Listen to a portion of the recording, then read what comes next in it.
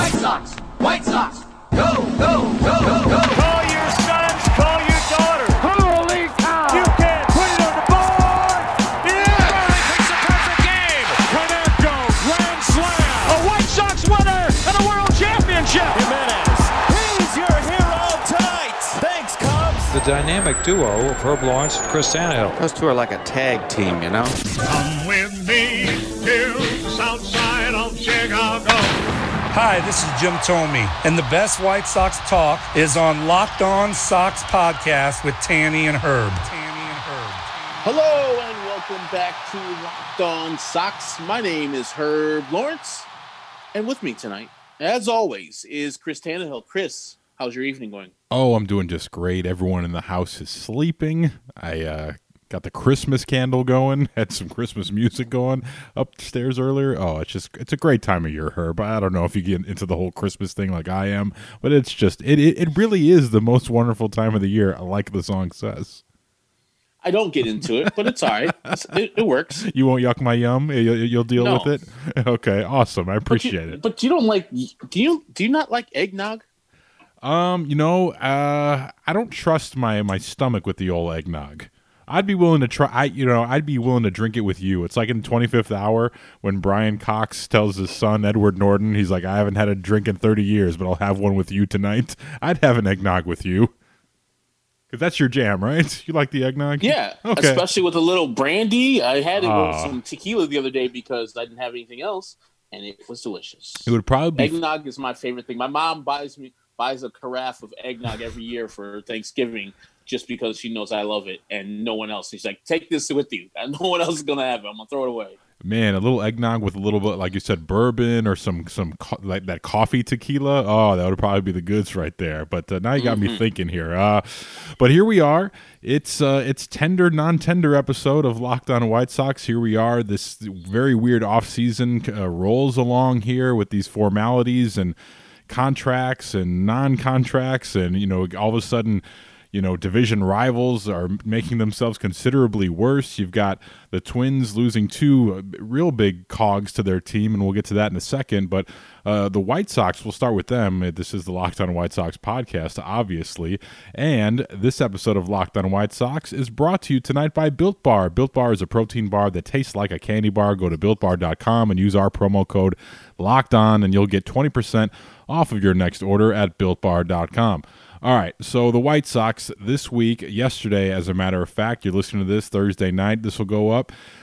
They have tendered Reynaldo Lopez, so Reynaldo Lopez looks like he's coming back for 2021, and we'll get to the new pitching coach, Ethan Katz, and what he had to say about Reynaldo Lopez. But the White Sox have non-tendered Carlos Rodon and Nomar Mazara. Now, before we get into our thoughts on these three transactions there, let's read what Rick Hahn had to say in his statement in the press release, which I thought was interesting.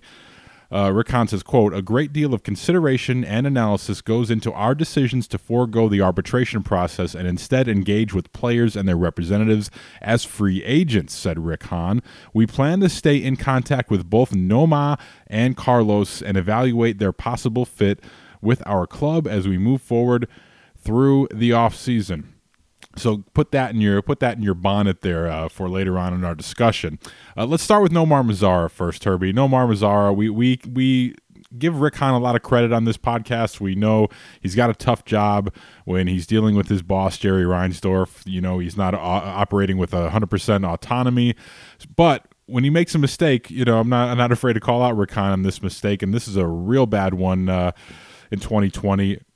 Nomar Mazara was a negative .3 WAR player in 136 at-bats. He had 31 hits, 1 home run. It was a good one, though, off Trevor Bauer. He hit .228, scored 13 runs, drove in 15, OBP of .295, slugged .294, good for a .589 OPS and just a .64 OPS plus.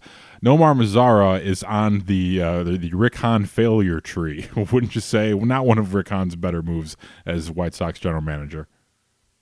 No, not at all. And it's just like a shame they gave up Steele Walker, Texas Ranger, for Nomar Mazara. Now, Steele wasn't any great shakes. He was, I think, in the top 30 of their prospects, but no one was like, oh man, you gave away a guy that might be a star eventually, but you did give away a young asset. He's, I think, 23 now, maybe 24. He was climbing through the minor leagues, and I think he got to both levels of the single A and had a pretty good clip in his first professional year in 2019. Or 2018 and 2019, he played his first professional years. So Nomar Mazara just being like the guy they talked up because of his youth, because of the lefty bat, because of the power bat. None of this stuff really showed up. I mean, until the playoffs where we were really rooting for him to do well, and he did. And I'm not surprised that they cut bait on him. And, maybe they'll try to get him back. But I hope Rick and Kenny and all the folks over there at the White Sox understand that it was a loser from the beginning. Cut bait early, take your medicine, take your L, and move on.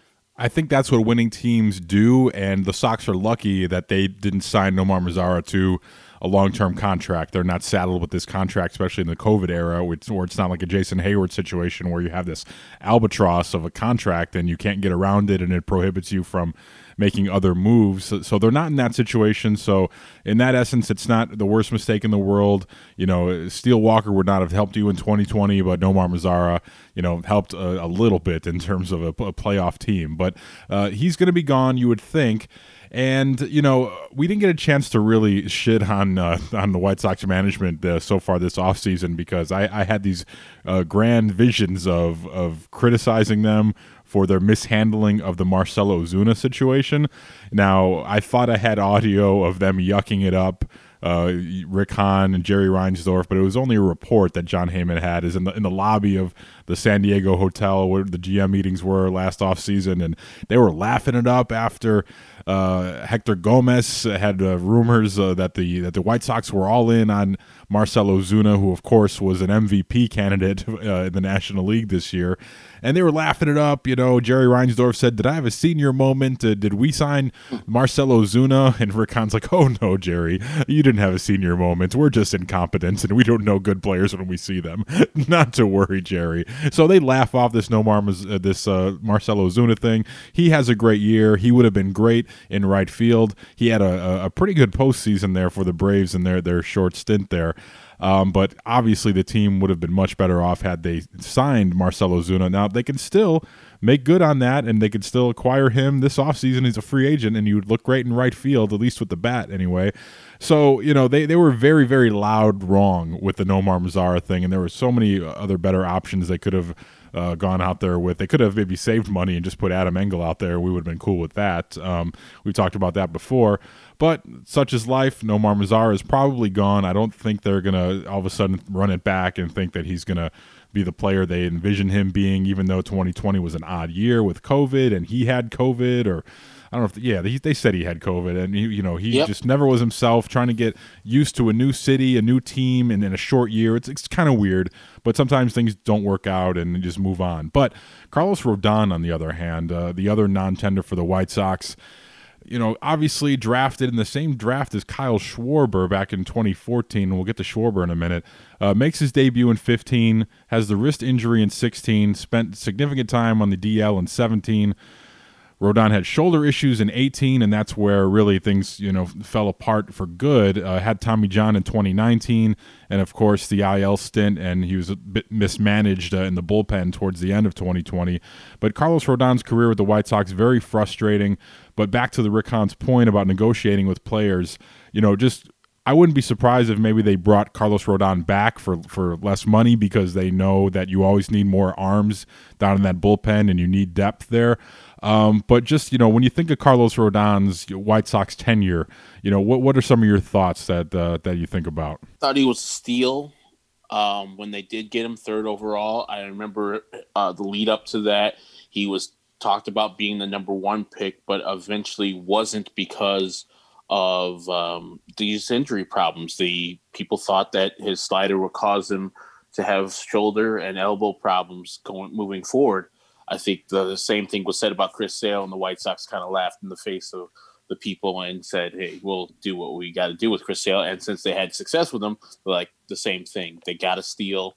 because other people were scared to pick this player who was one of the best pitchers, probably the best pitcher in NCAA at North Carolina State. And I was very happy with his arrival. Like, whenever he pitched before the serious injuries, filthy. He was a major league pitcher when he hit the mound. Just the whole thing I think of with him is the injuries. Never could stay healthy. And I don't think through any fault of his own. You know, that's just, I mean, I guess it's through a fault of his own because of the torque that his slider, his fastball, and his pitches give on his elbow and the rest of his left arm. So you can kind of blame him in that regard, but that's how he made it to the league. That's how he became a top pitcher, with the filthy back foot slider to a right-hander and one dives away from a left-hander. I think he still has some value in there. Like we were talking before this happened, as a back of the rotation or back of the bullpen guy, you bring him for 3 outs where you just tell him, throw everything you want. Fastball, sliders, throw as hard as you want. You're only in for these 3 batters, and that's it.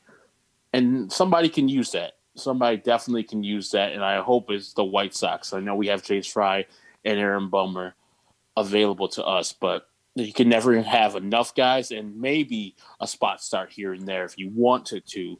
But I wouldn't, if I was the White Sox, depend on him being a starter in the future. If they do entertain bringing him back only for reliever spot starter duties.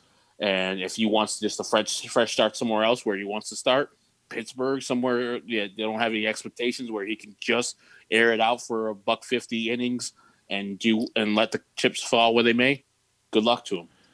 Yeah, and you mentioned there's still something there possibly left in the tank, and once those shoulder injuries hit for him back in 2018, that's when things really fell apart for him, and that's where you started to see the slider wasn't quite as effective. It was once named, I believe, like the nastiest pitch in all of baseball was his slider when he had it going. And I'll never fault the White Sox for trying to stick to it with him, because when you have grade A talent like that, and like you said, people thought he was a steal. He fell to the White Sox at that point, and we all thought, we always talk about process over results, and everyone was thrilled to have Carlos Rodon back in that draft, and just one of those things where, sometimes things don't work out, but when you have first round talent, guy who could have been literally the number 1 pick, when you have that type of talent, you can never really give up on those guys. And sometimes it doesn't work with the team that drafted them. Sometimes they have to reinvent themselves as pitchers, and I think maybe that's what Carlos Rodon has to do. I would not be opposed to bringing him back for a little cheaper deal. Here's what I would do with him. I would just make him a long man, spot starter, like you said. Don't put too much pressure on him. I know pitchers love their routine and all, but don't go into it with all these expectations. Just go there, like in case of emergency, break glass. He'll be there for you. Eat up a few innings, maybe be an opener, for a bullpen game, because he's used to the act of starting a game. But you have him only go like 2, maybe 3 innings tops, because that's and this season that's all he was good for really anyway. And that that's okay. So maybe that's just what he is at this point. And you just kind of have to work with what he's given you. But yeah, I would not hate it if they brought him back on a deal. But sometimes when you see these GMs out here talking about, oh, we're still on, negotiations are ongoing. You saw, Jed Hoyer say that with Kyle Schwarber earlier this week. Like, oh, the process is always ongoing and we'd love to have him back, but, blah, blah, blah. But sometimes they say these things and we don't mean them. But I think with Rodon, they mean it. So just, stay tuned with that. I think $4.5 million was supposed to be the number. If you can get him for, a couple million, you save a couple million, I think maybe that'd be an option that'd be intriguing to the White Sox. But just a very frustrating career, and, a good guy and a fiery competitor that I wish we could have seen more of. I thought for sure Chris Sale, Carlos Rodon, top of the rotation for many years. You add Q in there. I thought it was going to be dynamite rotation, but that's baseball, Susan, as John Sterling always says. So we'll see what they do with Carlos Rodon going forward. Ronaldo Lopez, going to run it back with him. I predicted that maybe they would cut their losses with him, because he wasn't one of their guys. He wasn't the centerpiece of the Eaton trade, so they would just let him go because he was as frustrating as anyone else. It's frustrating when a guy's out there and he doesn't deal with a lot of injuries, where he's just out there just being bad. So sometimes it feels like you give those guys less of a leash, but they decided to run it back with him, and we had new Sox pitching coach Ethan Katz on our station today, and he seemed very, very excited. He's kind of a guarded guy, quiet guy, but I encourage you guys to go to 670thescore.com and check out the interview. But he, in his mock interview process, he said he flagged arm action with Ronaldo Lopez as one of the things that he was looking at to improve immediately. So I talked about, it's probably too late in the game for him to make any improvements. If they were going to non-tender him, what's the point?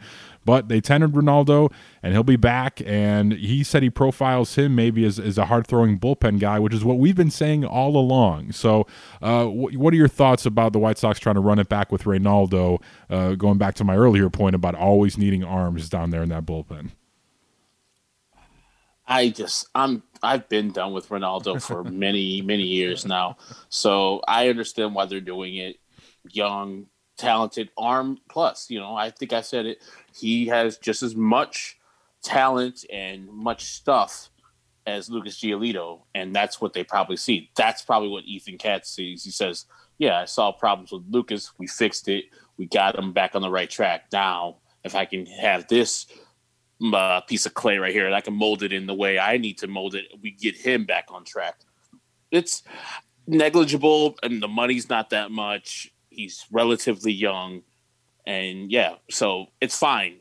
I would have just cut bait on it, but I understand them wanting to have a guy they traded Adam Eaton for on the team because you just saw your top guy is great, and Dunning showed a little promise, but if you get 3 for 3 on that trade, you feel excellent. You feel like you've won that trade big time. Especially if you reacquire Adam Eaton, then you really won the trade. You know what I mean? No. Okay. No. I think he re-signed with them anyways. Did by he? The way. Okay. Yeah, I didn't see that. That was very quiet. Yeah, he's like, I'm not going anywhere. No one wants me, so let's re-sign with these Nationals. But yeah. Fine, it's fine, not bad. I know what's gonna happen. I'll be gladly come on these podcasts and say I was wrong about Ronaldo Lopez. I'm glad they kept him because he's our third best starter on the team. I was wrong about him last year. I thought he was going to take the step last year, and I was wrong. You know what I mean? So these guys, sometimes they develop at their own pace, and sometimes they don't develop at all. So, I don't know what 2021 holds for Ronaldo Lopez. You look at the rotation, though. You figure they're going to go out and acquire someone to be at least on the top, half of the rotation, be like a number 2 or number 3 guy. But you got Gio, you got Keuchel, you got Cease, who also Ethan Katz is excited about. You'll hear that more of that in the next episode. Yay. And you got Michael Kopech.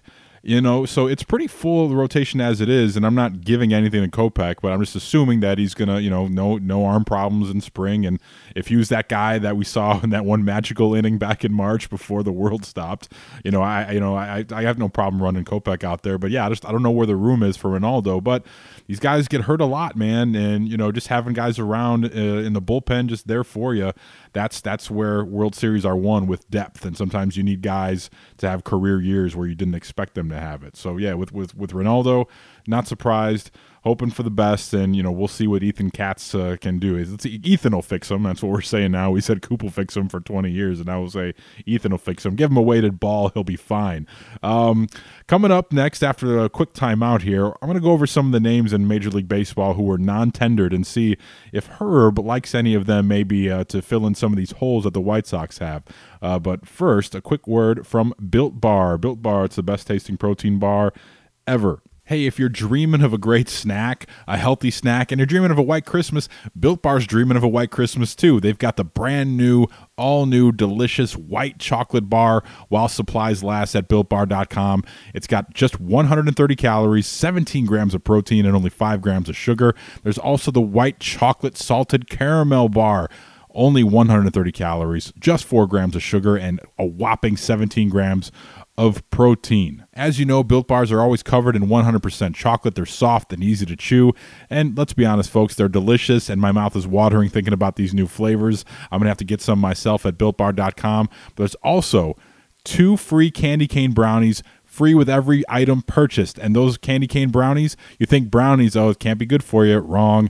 150 calories only, 17 grams of protein, and just 7 grams of sugar. If you're doing your holiday shopping for someone in your life who enjoys a good snack, they're going back to work hopefully in the new year, keep some of those snacks in their desk drawer, keep them in the car, keep them when you're out doing yard work or whatever, hanging those Christmas lights. If you know a person like that who enjoys a snack on the go, health-conscious person who likes their protein bars, maybe they haven't tried Built Bar yet, turn them on to Built Bar right now by going to BuiltBar.com and getting 25% off while supplies last.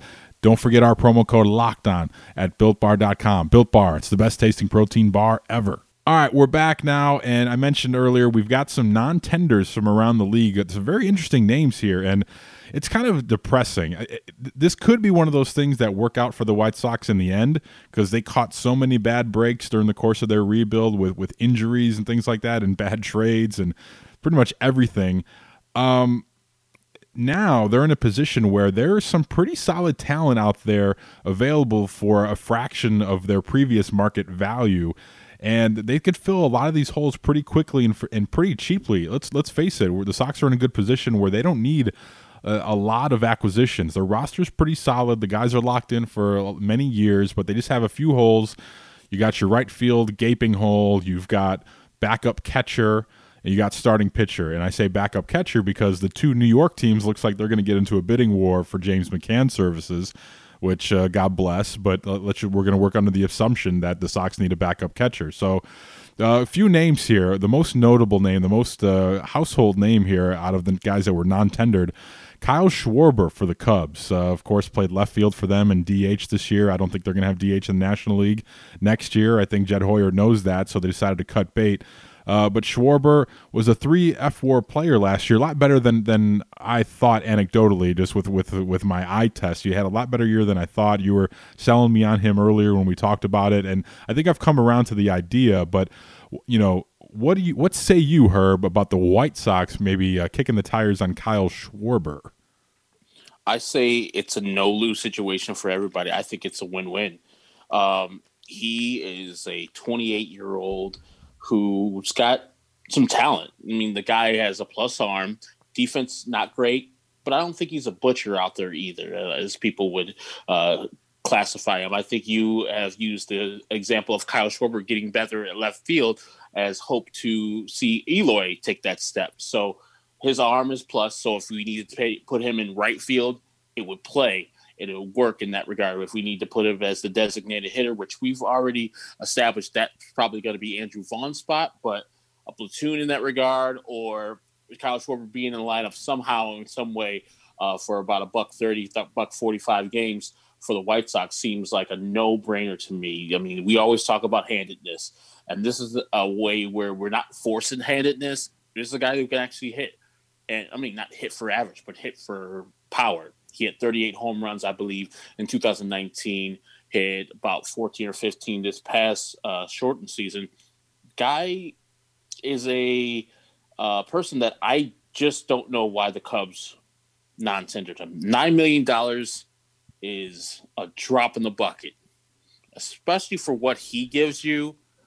He's part of the core. Maybe they're doing that thing where we're not going to re-sign him, but I have to believe there's got to be a team out there that will give you some type of good, valuable asset for Kyle Schwarber. For him to just be on the street, free agent right now, is amazing. I wouldn't be shocked if he's signed by some team in the next week. Yankees, Red Sox, some team in the American League with a desire for a designated hitter, has a short porch in left or right field because he can do both. But yeah, if he's available and the White Sox have interest, I'll be 100% with that, him being a White Sox. And you just put him wherever you need to put him in the lineup is his position. God, that would be perfect for him, going to one of those AL East teams because, when Schwarber's at his best, he's going opposite field. It's like Jim Thome in a lot of ways where he's locked in when he's going opposite field. And put him in Fenway Park where he can just bang doubles off the Green Monster every other day. And plus, you don't have to worry about playing left field there quite as much. And then, of course, Yankee Stadium, you have the very short porch and right. I think that's a no-brainer for them. But as far as the White Sox goes, I mean, he'd have to be pretty bad to follow along in the tradition of the DHs they've had recently. And I was on Twitter tonight, and I saw, and we talked about Andrew Vaughn a lot being the starting DH only because I think for financial reasons they'll slot him in there. But I was looking at Josh Nelson and P. Knowles and Pete Hand. They were all having a back and forth, and they brought up the point of Andrew Vaughn has never really hit higher than Class A, and all of a sudden you're just going to hand him the keys to the DH role in 2021 when you're in your World Series window. And I had to really think about that. And sometimes I think – you're better off, taking teams, catching them off guard and, putting guys who have no real scouting report on them and just letting your youngsters play.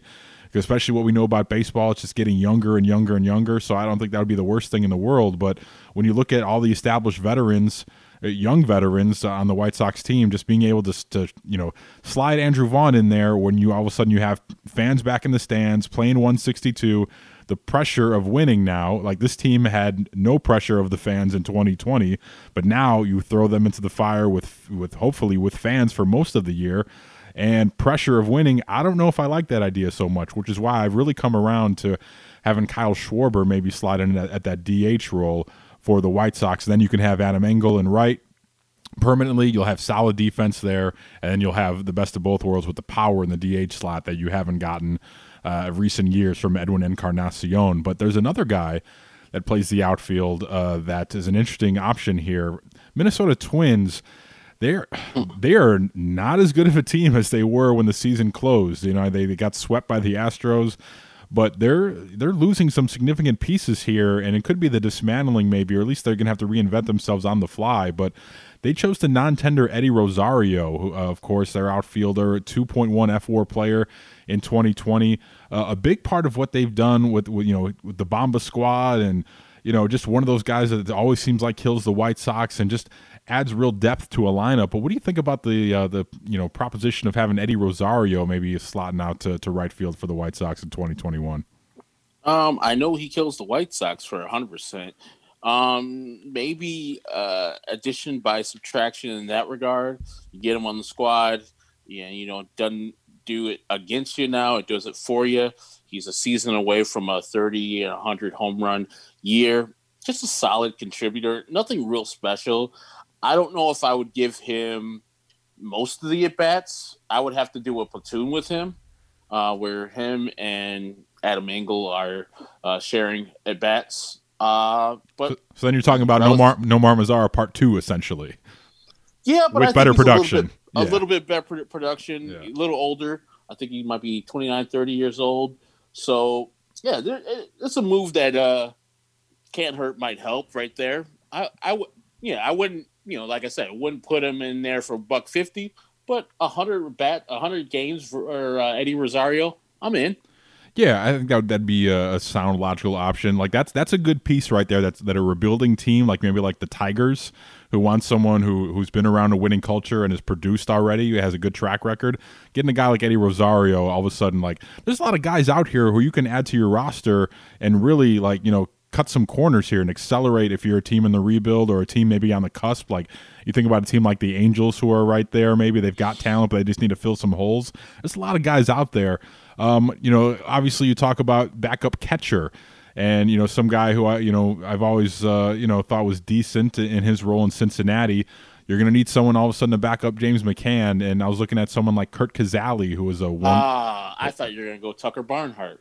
Oh, well, I do have the Tucker Barnhart bobblehead, which we got. I think it was in it was September of 2018 back at the Great American Ballpark, friends. Yeah. Mm-hmm. Skyline Chili, waiting an hour for ice cream. Yeah, you can't beat it. No shade in the whole damn place.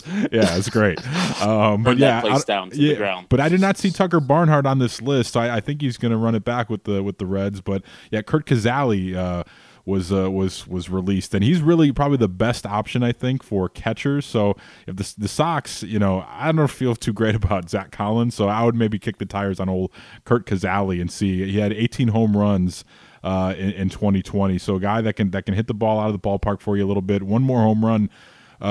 Several more home runs than James McCann did. So yeah, that's another option. Hold on. I don't have that. I don't have the 18. I have 8 home runs. Oh, 8 home runs. 6 home runs. Oh, maybe that was 6 home runs in 2020. Okay, maybe that was 19 then that I'm looking at. Yeah, it's 19, I think so. But yeah, so that's a decent guy maybe to plug in behind Grandal. So that's another hole they got to fill. It seems like here with James McCann. Looks like he's on the way out. What would you do at that backup catcher spot as we try to round out this roster for the White Sox in 2021? And we're trying to go bargain basement shopping here on some relatively premium talent here that just left by the wayside by these other teams who decided that they're poor now. Yeah, I mean, Curt Casali looks exactly like the perfect backup catcher to what Grandal does. He's a right-handed hitter, throws from the right, of course, and has a solid bat. I mean, the last couple of years, he's been pretty decent. 126 OPS plus last year in the shortened season, 88 the year before, 115, and the year before that, 2018. So a guy that can handle himself with the bat, got on base at a 370 clip last year. So, yeah, coming off the bench and giving you a couple at bats during the week and giving Yasmani a cool rest every once in a while, seems like the perfect type of catcher, and you're not depending on Zach Collins to do the job. Which is, above all, that's what we're most concerned about, I think. Yeah.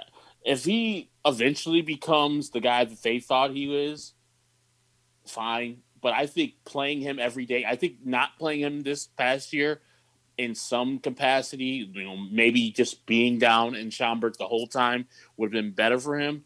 But like sitting on the bench and just absorbing, knowledge is good. But for a young player, not playing a whole year of baseball is troubling, especially a guy that was, trying to get it. And another year of AAA, I think he would have probably, dominated that league and then had a little bit more confidence about himself.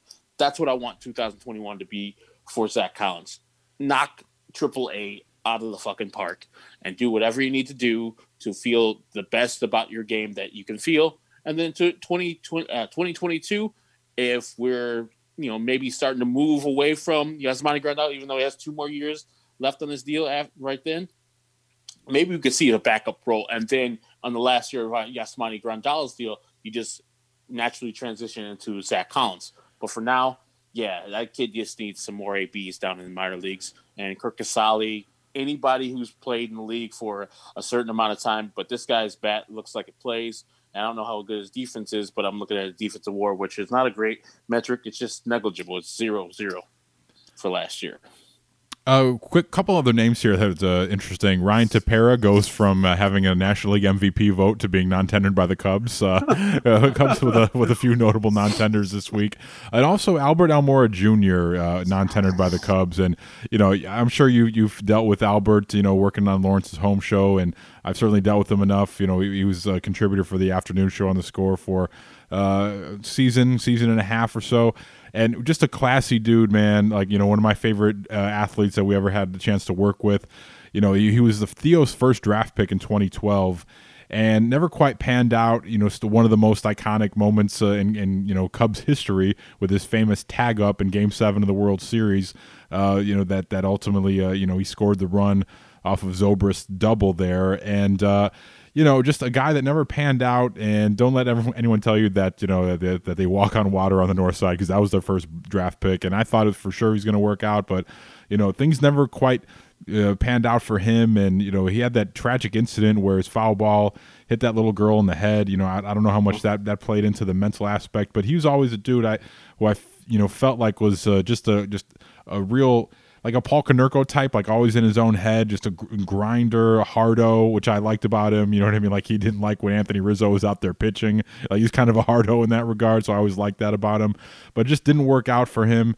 And I would love to see things work out for him because he's such a nice dude, man. Just a class act. And yeah, man. So that there's so many names out here on these lists of non-tenders that could help the White Sox. I don't know if Albert Almora is one of them, but I just wanted to share those words about Tico right there. Chichi Gonzalez, right-handed pitcher, is out there for you. I would love to have the White Sox have a guy named Chichi. Especially, you see those new era hats that they rolled out with the shy. It says just shy on it. So I thought that maybe he can wear those. Get 2 of them.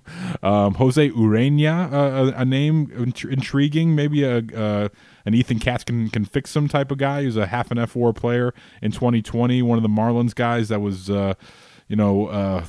lost because of COVID protocols and things like that. And he had some arm issues, I think. And there's a lot of interesting names here. Delino DeShields, maybe a guy that replaces Gerard Dyson as your off the bench stolen base guy. Played a lot for Cleveland and the Rangers, and maybe that's a guy who you sort of round out the roster with and snag him up, a guy that can play outfield in a pinch, and maybe a guy that can steal some bags for you late in the game. It's like little moves like that now that you have to consider making. And his sister, Diamond DeShields, plays for the Chicago Sky right here. Oh, so perfect fit. Let's make it happen. Perfect fit. Get it done already. But yeah, that's about it. Unless there's any names you had to get to that you find interesting. Maikel Franco is a guy who, when you watch the Royals play, you're like, man, I wish someone could unlock him, and I'd like to see him for a full season. But, with his position, it doesn't really work for the White Sox. But, yeah, man, it's going to be an interesting offseason, and guys are not going to get paid what they're worth, even though the owners have the money to pay them what they're worth. But I think the White Sox, back to my point earlier, they're in a position now where they can fill these holes in their roster for pennies on the dollar, and maybe this is where their luck comes back into fortune after having so much bad luck for so many years during the course of the rebuild there. But that's all I got for you guys tonight. On tomorrow's episode, you're going to hear from some of the guys that's on the new coaching staff. You'll hear from Tony La Russa's new bench coach, Miguel Cairo, on why he thinks Tony La Russa is so great. You'll hear from the new pitching coach, Ethan Katz. And you'll hear from our guy, hey, Frank Menachino. How you doing? I'm Frankie. I'm back. I ain't going anywhere. All right, I'm going to be here for a long time, so get used to me, okay? You'll hear from Frank. That's why Coop's not on the team. We can only have one New York talking coach on the squad at a time. Absolutely. And we'll talk about a little maybe drama with Tim Anderson. Oh, no. Here we go again. But that's all I got tonight, Herbie. Before we get out of here, you guys got to check out Locked On MLB Prospects. If you're the type of baseball fan that can't help but get giddy over prospects, you White Sox fans, I know you're in that group. We still got some pretty good prospects in the Sox system. We have the podcast for you. It's Locked On MLB Prospects. Hosted by minor league play-by-play voice Aram Layton, is the only daily podcast devoted entirely to the stars of tomorrow, from team-focused farm system breakdowns, prospect rankings, and interviews with some of the brightest up-and-comers in the game. Locked On MLB Prospects is the way to stay plugged in on the future of your favorite team. Subscribe today wherever you get your podcasts. Yeah, and so for Chris Tannehill, follow him at Chris Tannehill on Twitter. Me, Herb Lawrence, on Ectorwall23 on Twitter, and the show is at Locked On Sox on Twitter and Instagram. So thank you for listening to this episode. What was it, like 81? There was no players, so don't worry. Yeah. We didn't get into it. So it's episode 81 of Locked On Sox.